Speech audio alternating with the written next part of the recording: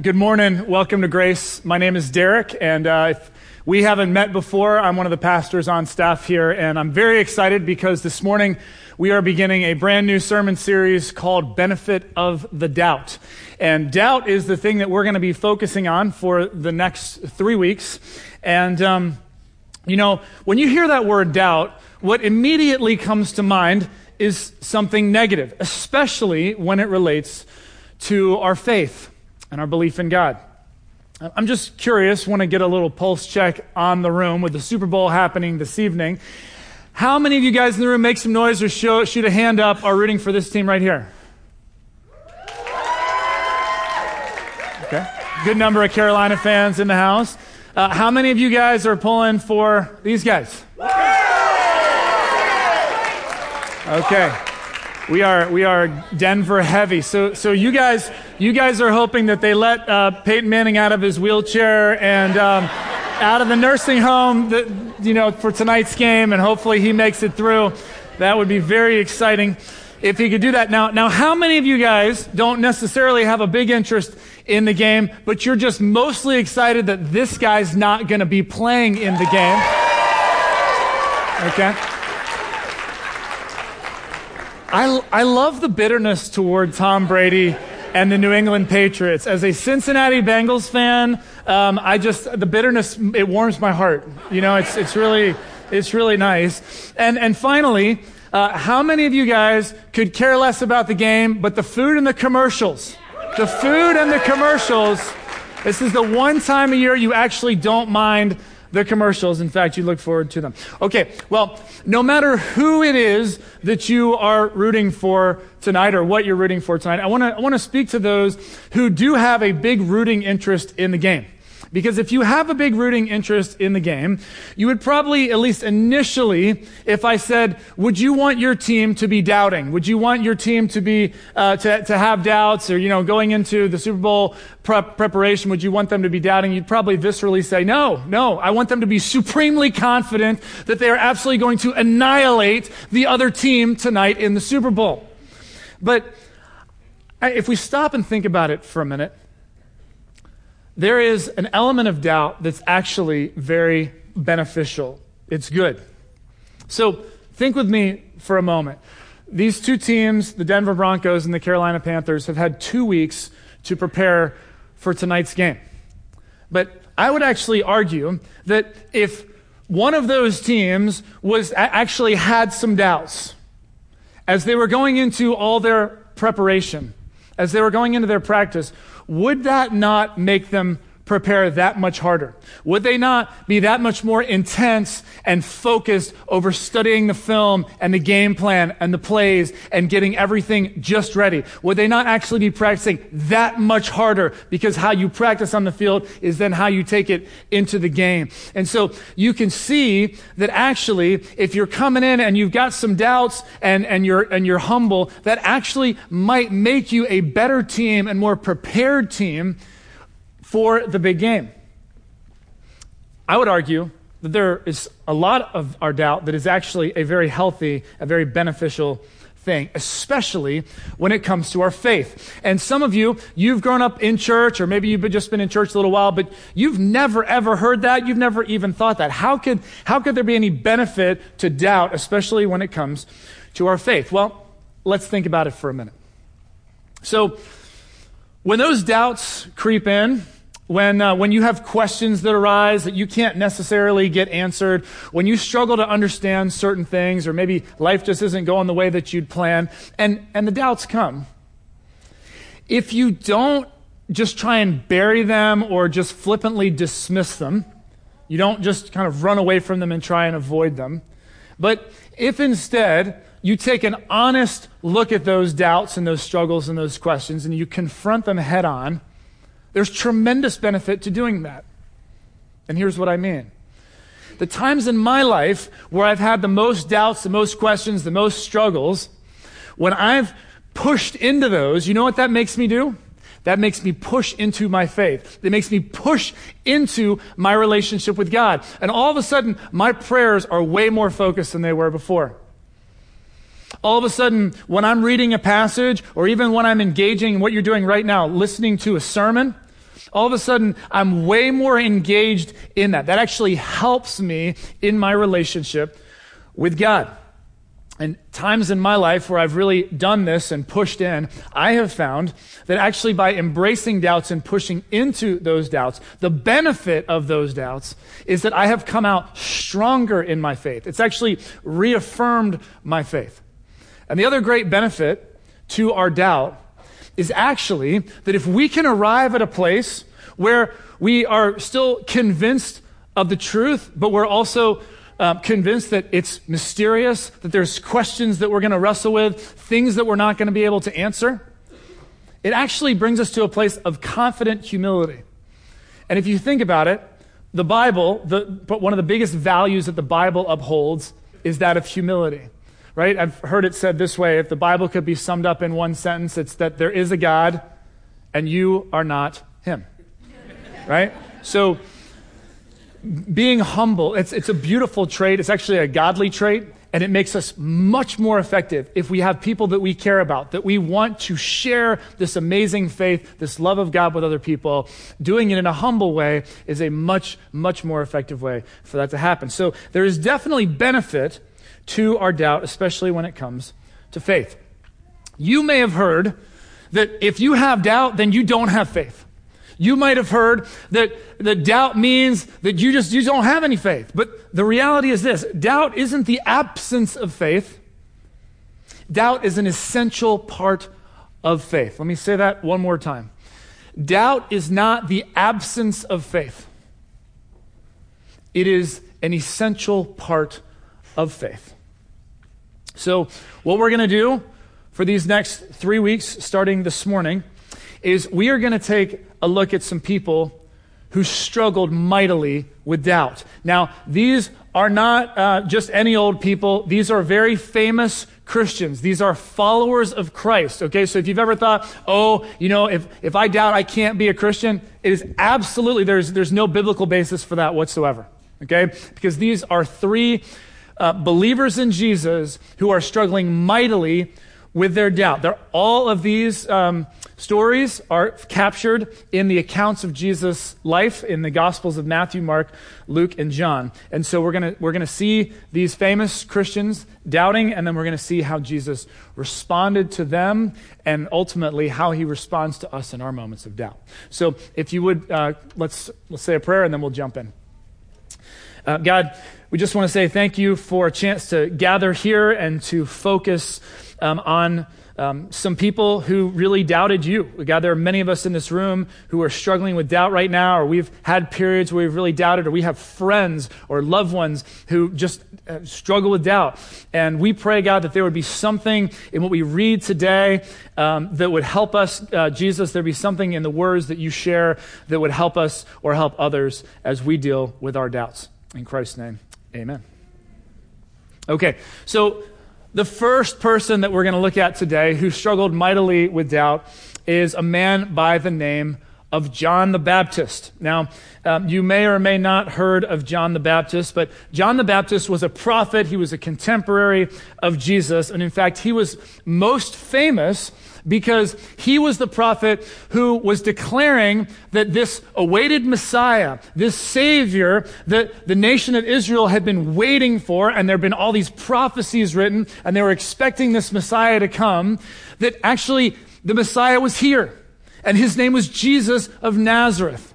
And so this is what John the Baptist was going around doing. He was basically telling everybody, prepare the way, because here comes the Messiah, and his name is Jesus. Now, in the midst of that message, he was also very famous for saying, repent, repent, which basically means turn back to God, for the kingdom of God is near. John was a little bit of a wild man, and he had a huge mouth. He was like any great prophet, not afraid to run that mouth and boldly speak the truth anywhere that he went. Now, this was all well and good until, as some of you know who might struggle with a little bit of a big mouth, okay? No elbows, please, if that person's sitting next to you. But you know that every now and then that big mouth can get you in trouble. Well, one day John the Baptist decided to drop some truth on a guy named Herod Antipas. Now, Herod Antipas was one of the sons of King Herod the Great. This is a man with a tremendous amount of power. He actually ruled over Galilee. And Herod Antipas had actually stolen one of his brother's wives. And in doing so, John just merely was pointing out that that was absolutely not a good idea. It was a terrible thing to do. And John called out Herod on that move. And so Herod proceeded to do what any threatened, intimidated, insecure ruler would do. He just simply had John the Baptist thrown in prison and wanted him executed. So that's kind of the backdrop for actually where we pick up this story here, this account from Matthew, who is a tax collector who came to follow Jesus. Matthew, Mark, Luke, and John all wrote accounts about Jesus' life. So we see what Matthew wrote in the 11th chapter of his account. We start in verse 1. Now, I need to tell you that some time has gone by because John the Baptist was arrested just after the start of Jesus' ministry. And now we're some ways into Jesus' ministry. Lots of stuff has been happening. And so this is what it says in Matthew 11, verse 1. It says, after Jesus had finished instructing his 12 disciples, he went on from there to teach and preach in the towns of Galilee. When John, who was in prison, heard about the deeds of the Messiah, he sent his disciples to ask him, "Are you the one who is to come, or should we expect someone else?" Now, whether you've been reading the Bible your entire life, or maybe you're just kind of getting introduced to it, I hope you can appreciate just how amazing it is that this is recorded in this biblical account right here. So just think with me for a second, okay? This is the John who's sending his disciples to ask this question. Are you the ones to come, or should we expect someone else? This is the John who is going all around basically proclaiming as this great prophet, Jesus is the Messiah. This is the one. This is the one God sent. There's no one else to come. This is him. Okay? This is also the John that baptized Jesus because he didn't want to necessarily, but Jesus said, no, you're going to. Okay? That's what you're going to do. I'm Jesus Christ. You're going to baptize me. He said, okay. And we read in a little bit earlier in Matthew chapter 3, verses 16 and 17, it says, as soon as Jesus was baptized, he went up out of the water. Now, John was baptizing Jesus. It says, at that moment, heaven was opened, and he saw the Spirit of God descending like a dove and alighting on him. And a voice from heaven said, this is my Son, whom I love. With him I am well pleased. So, John the Baptist was there. He saw the Spirit of God descend upon Jesus, and he hears this voice. I mean, this is amazing, amazing stuff that John would have witnessed. And then finally, we see just a few verses later, Jesus is addressing the crowd talking about John the Baptist. And this is what Jesus says about John the Baptist. He says in Matthew 11:11, truly I tell you, among those born of women, there has not risen anyone greater than John the Baptist. Wow. This man has some serious credentials, okay? This should make you feel better. If you have ever doubted, okay? You've ever been nervous about, sharing the fact that you have struggles and questions and doubts about your faith. Because this guy's resume is unbelievable. And what he has experienced is amazing. And here he is. Can you believe this is written in the Bible? This isn't glossed over. It's not covered up. But it's basically, here he is, okay? And here he is saying, so, my disciples, can you ask him? Are you the one who's to come? Or should we expect someone else? So here's John just racked with doubt. Racked with doubt. And the question is, why? What happened? Why? How is he in this place that he is? Well, I think it's fair to say that things haven't exactly gone the way John has hoped they would go in his life. Because we have to remember where John is right now. John is in prison, and he is actually waiting to be executed by Herod Antipas. What's interesting is we read earlier in the Gospel of Matthew Matthew 4:12. It says that when Jesus heard that John had been put in prison, he immediately summoned a whole army of angels and they went and freed John. No, it doesn't say that, does it? It says when he heard that John had been put in prison, he withdrew to Galilee. John's in prison, Jesus withdraws. Now, I don't have a good answer for why Jesus withdrew. There are certain things about Jesus Christ, there are certain things about God that ultimately we don't have all the answers for. But it's fair to say that things were not going the way John had hoped. Everything was great as he's declaring that Jesus was this Savior, this Messiah, and he's getting these periodic reports, John is, from his disciples, those who were following after him, hearing about all the things that Jesus is doing and teaching and all these amazing things. But think about it. John is alone in that prison waiting to die. And so doubt just creeps in. And it causes him to ask this question because things haven't gone the way John had hoped. Things haven't gone the way he had expected them to go. Isn't this the same for us? When things don't turn out the way we hope? Like when you're praying for something, and I'm not talking about like praying for your team to win the Super Bowl or praying for, the Powerball numbers to hit or, I'm not talking about those kind of prayers that deep down you're kind of like, I don't even know if God's really, on board with this. I'm talking about the prayers that you really feel are like noble and are in line with the will of God. You're praying those kind of prayers. We've prayed those before. There's like a little bit more confidence, a little bit more boldness behind those types of prayers. And you're praying a prayer like that. And you're praying and you're praying and you're praying, and nothing. Nothing. And doubt creeps into your mind, and it says, does God really hear me? Is God really hearing my prayers? And maybe you have a season, an extended period of your life where things just aren't going well. I mean, every day is a struggle. And doubt creeps in and says, does God really care about me, about what's going on with me? Or maybe doubt even says, does God even exist at all? Or are you just talking to the wall here? Are you really praying to anybody? We have those moments of doubt in our lives too. And so here is John. He sends his disciples with this amazing question to ask Jesus, are you the one who is to come? Or should we expect someone else? And it says that Jesus replied, I'm in verses 4 and 5 now. Jesus replied to those disciples, go back and report to John what you hear and see. The blind receive sight. The lame walk. Those who have leprosy are cleansed.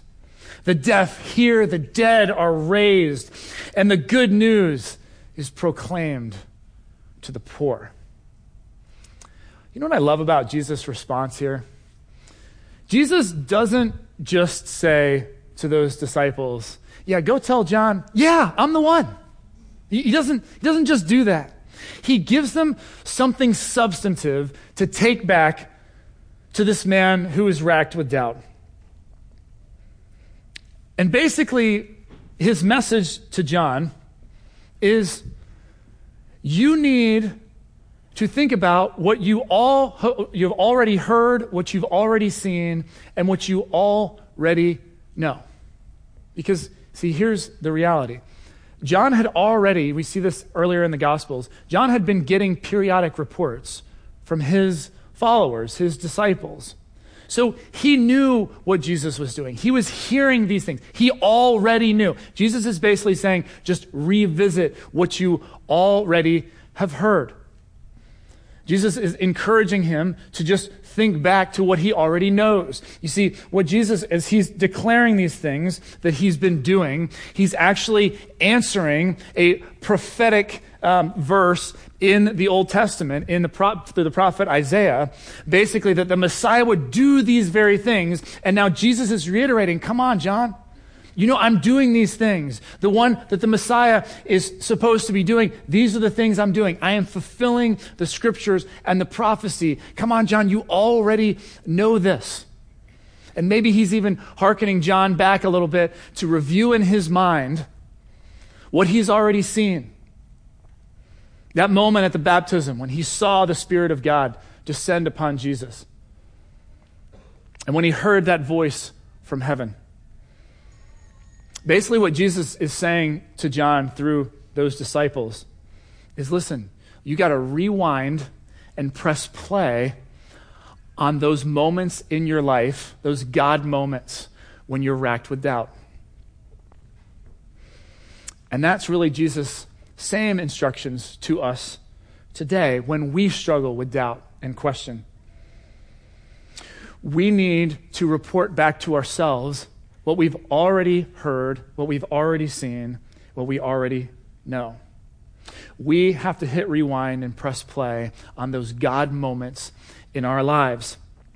Now, some of you have more of these than others, but what I'm talking about with these God moments is things like when you've been praying for something or you've been totally desperate on the end of your rope and you have no other options, there's no other way this is going to work out, and then somehow, miraculously, because you just can't explain it logically, somehow it works out.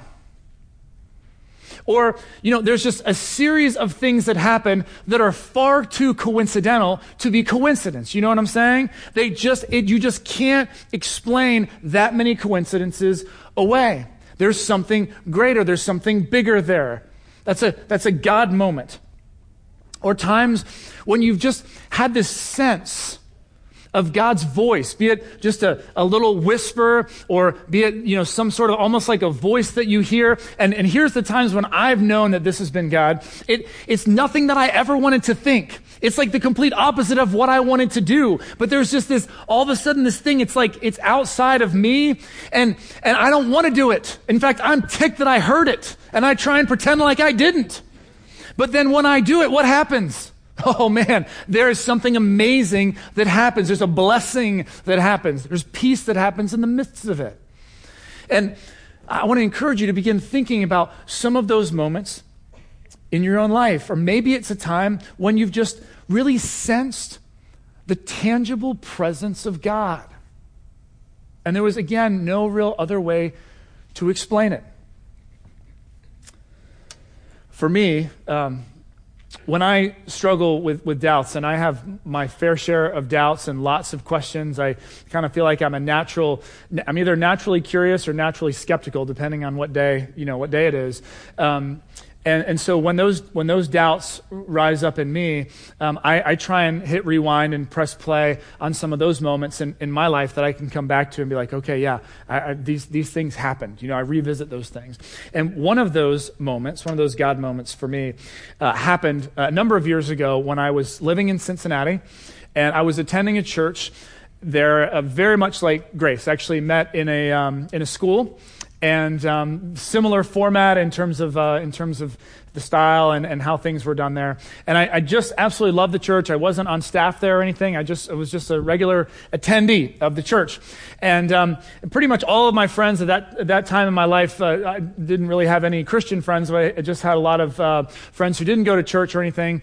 And I had this one friend who he was a church-going guy, and he was coming in town. And so I was really excited because I'd been talking to him about my church, and I was so proud of my church, and I love my church, and I just wanted him to experience the church. And he and I, over the phone would get to talking about certain messages, certain sermons, because that was the thing I loved. The music was great at this church, but I just really loved the sermons. And so they were always so relevant to my life. And so he was coming in town, and I really wanted him to attend with me. And we could, go and we'd hear the sermon, and then we'd get to have brunch afterwards and get to talk about it. And I was just really looking forward to it. So we get into the service that particular day, and the first 15, 20 minutes is music, and so we're doing the music thing. And then the pastor comes out at the point where he would be normally giving the sermon, and he says, I just want to let you guys know that we're doing something a little different today. Instead of a sermon, we are going to spend the entire hour focused on worshiping our God. And this is the point where some of you super highly religious people are going to lose some respect for me, okay? At that point, I was devastated. I was like, are you kidding me? Oh my gosh. We can't do that. Like, I got a friend here, and we were going to unpack the whole message, and it was going to be great, and that's kind of what I come for. No disrespect to anyone who's on the music team here at Grace, but, I was really wanting the message. And so I was crestfallen. And, I'm sitting there, with my buddy, and just think about this for a second, So now, for the next 45 minutes, I get to stand next to another guy, and we get to sing songs together. So, I don't know, it just didn't feel. Some of you are like, okay, this guy's not really a pastor, but anyway, it's fine. And I was like, oh. And I got to tell you, and this is why this is important, because you need to know that I had no expectation. I wasn't excited about this. My only expectations were negative. I was like, this is going to be awkward. It's going to be weird. Do I sing? Do I just kind of keep quiet? How do we do this? Do we give a chair separation? Maybe that feels better. How am I going to navigate this next 45 minutes? I wasn't coming in thinking, this is going to be awesome. I am going to meet with God. Okay? Follow me? So, for the next about 20 minutes of the service, the music's going. It just felt uncomfortable for me, awkward. I'm just kind of like, okay, feel bad. I was talking up the message, and now it's not happening. And I really kind of had a sour attitude about it. And then as we're getting, further, and now we're about maybe 45 minutes into this service, something started to happen. And what you need to know is, it wasn't that my very favorite Christian worship song came on, and all of a sudden I was like, oh, yeah, that's a good one, I don't remember any specifics from this service at all. Okay, there was nothing memorable or moving about it in terms of what was on the agenda, or programmatically what was happening. But what I can tell you is that at a certain point, as we really got far into this time of worship, I just started to become acutely aware of God's presence. Acutely aware of God's presence. And as this, I don't know if it was happening for everybody else, okay? But for me, it became something so amazing. I was consumed by just the power and the majesty and the awesomeness, and that's not even a word, but the awesomeness of God, okay? And the holiness of God. And at the same time, I was acutely aware of my own humanness, okay? I thought I was a pretty good person. It wasn't like I was having all this guilt and shame and ridden with all my stuff I'd ever done wrong that I wasn't proud of. I just was so acutely aware of my humanness, that I'm not immortal, that I'm not perfect, right? That I'm just a human being. I'm far from the level of God. And at the same time, while I felt that sense of humanness and kind of smallness in this amazing, awesome presence of God, I was just overwhelmed with one more thing about God, and that was God's incredible love for me. And you guys, that moment broke me in the coolest, most awesome way that can happen.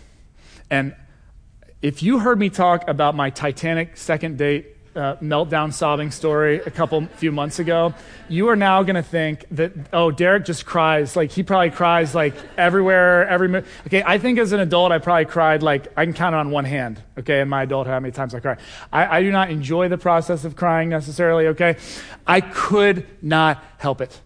It was this most incredible time of just sitting in the presence of God, consumed with the presence of God. It was amazing. It was absolutely amazing. When I am facing my doubts, okay, when I'm having my John the Baptist prison time and things aren't going right or whatever is going on, I revisit I rewind and I press play on moments like that service with my buddy. I come back to times where I've had an experience with God, or I've had something that I just can't explain away in a logical, natural sense. So, how about you? When you're faced with doubts, when you're faced with questions, when your faith just needs a little bolstering, where do you rewind to? What do you press play on?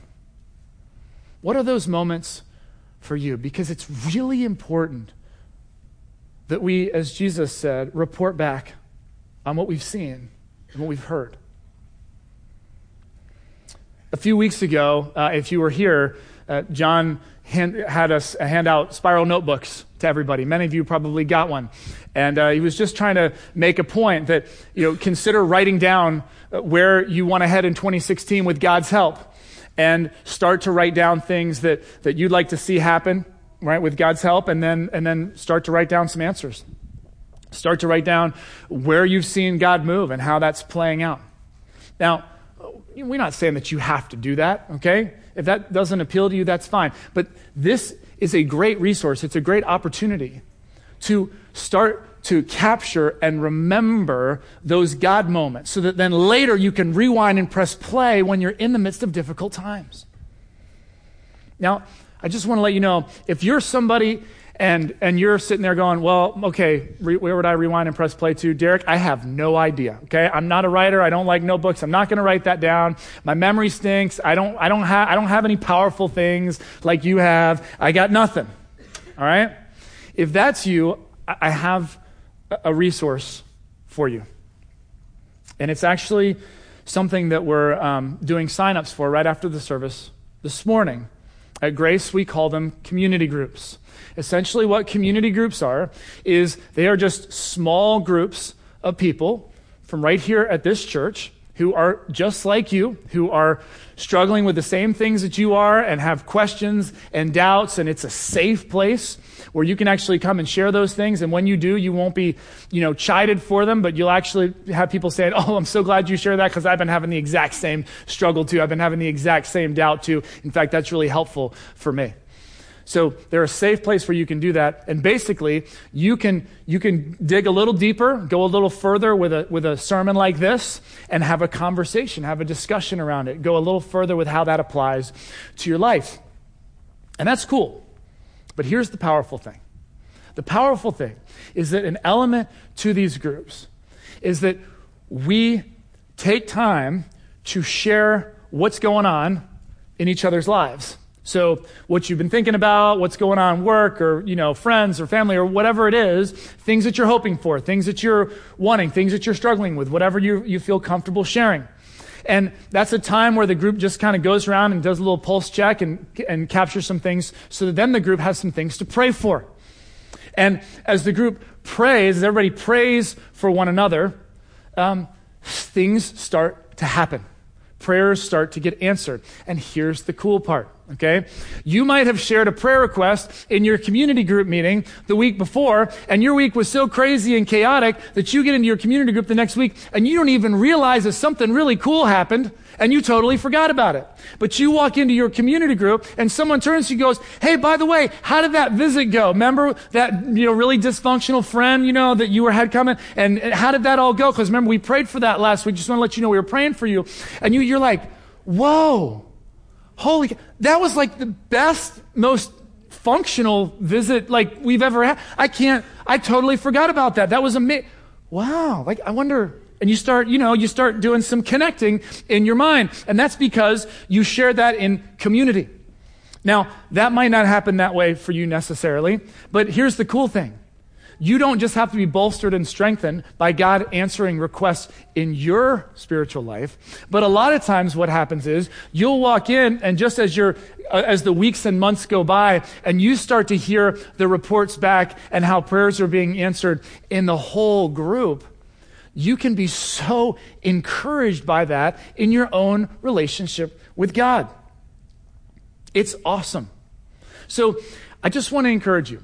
If you are not connected in a group, if you do not have a sense of community, if you do not have people that you're getting together with regularly and sharing prayer requests with, okay, please, when we finish this service, which is happening in about 4 minutes, I just want you to head right through the lobby and just go straight, and you'll see the sign-up, all the sign-up tables. The groups are all listed in your program. You see an insert there with all the different group offerings. Just pick one. If you don't know which one to pick, just, close your eyes and just put your finger on one, and as long as they'll have you. Like, guys, you can't go to the women's groups and stuff like that, but, or you have to dress up real nicely, so... Anyway, but just pick one, because I'm telling you, in those moments when you doubt, this is another way that you can recall things. You can come back to God moments. You'll be able to hit rewind and press play. All right, so we're going to close with a word of prayer, but before we do that, I just want to tell you what's happening next week, where we're going, because next week is part 2 of this Benefit of the Doubt series. And I have to tell you, I am so excited for next week. It's actually the thing I'm most excited about of all the 3 weeks, because next week we will look at one of the most famous Christians ever and his doubt. Okay? And I got to tell you, just being totally real with you, there are times for me when my doubts are so strong and they're so just real to me that pressing rewind or hitting rewind and pressing play, that doesn't get rid of all the lingering doubt. Like it helps to reassure. Yes, I come back to that, but I'm still left with I'm still a little unsettled.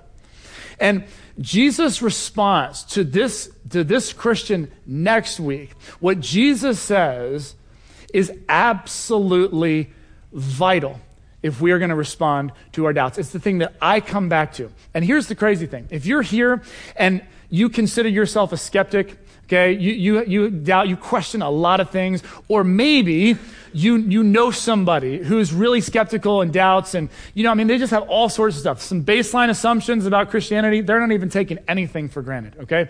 I want you to consider coming back and bringing them next week, because what we're going to talk about, actually, the thing that helps me to come back and refute that doubt doesn't have anything to do with the Bible.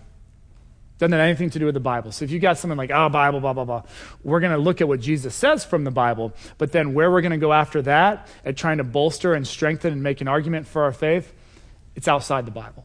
So if that piques your interest, I hope to see you next week where we continue part 2 of Benefit of the Doubt.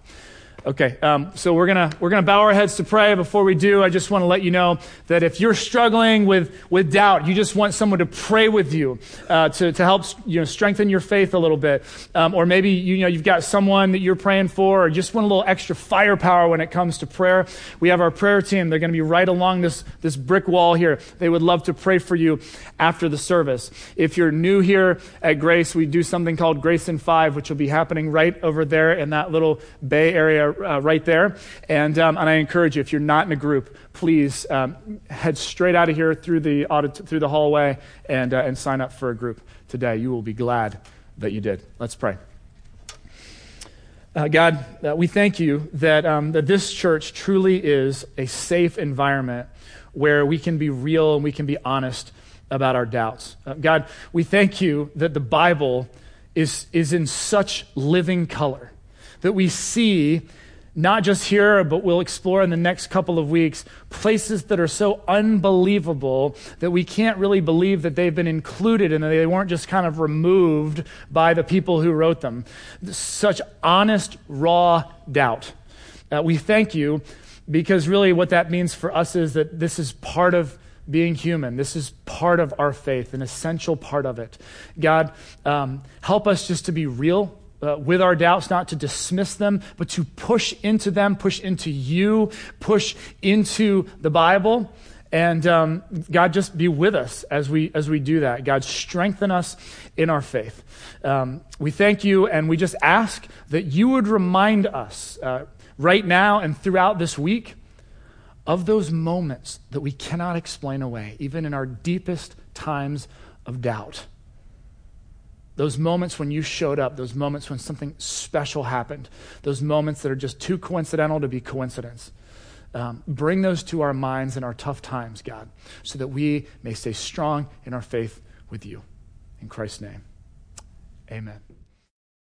Thanks for listening to this week's message. Grace Community Church, a church for people who don't go to church, meets on Sundays at 9:30 a.m. and 11 a.m. in Arlington, Virginia. Connect with us anytime at trygrace.org.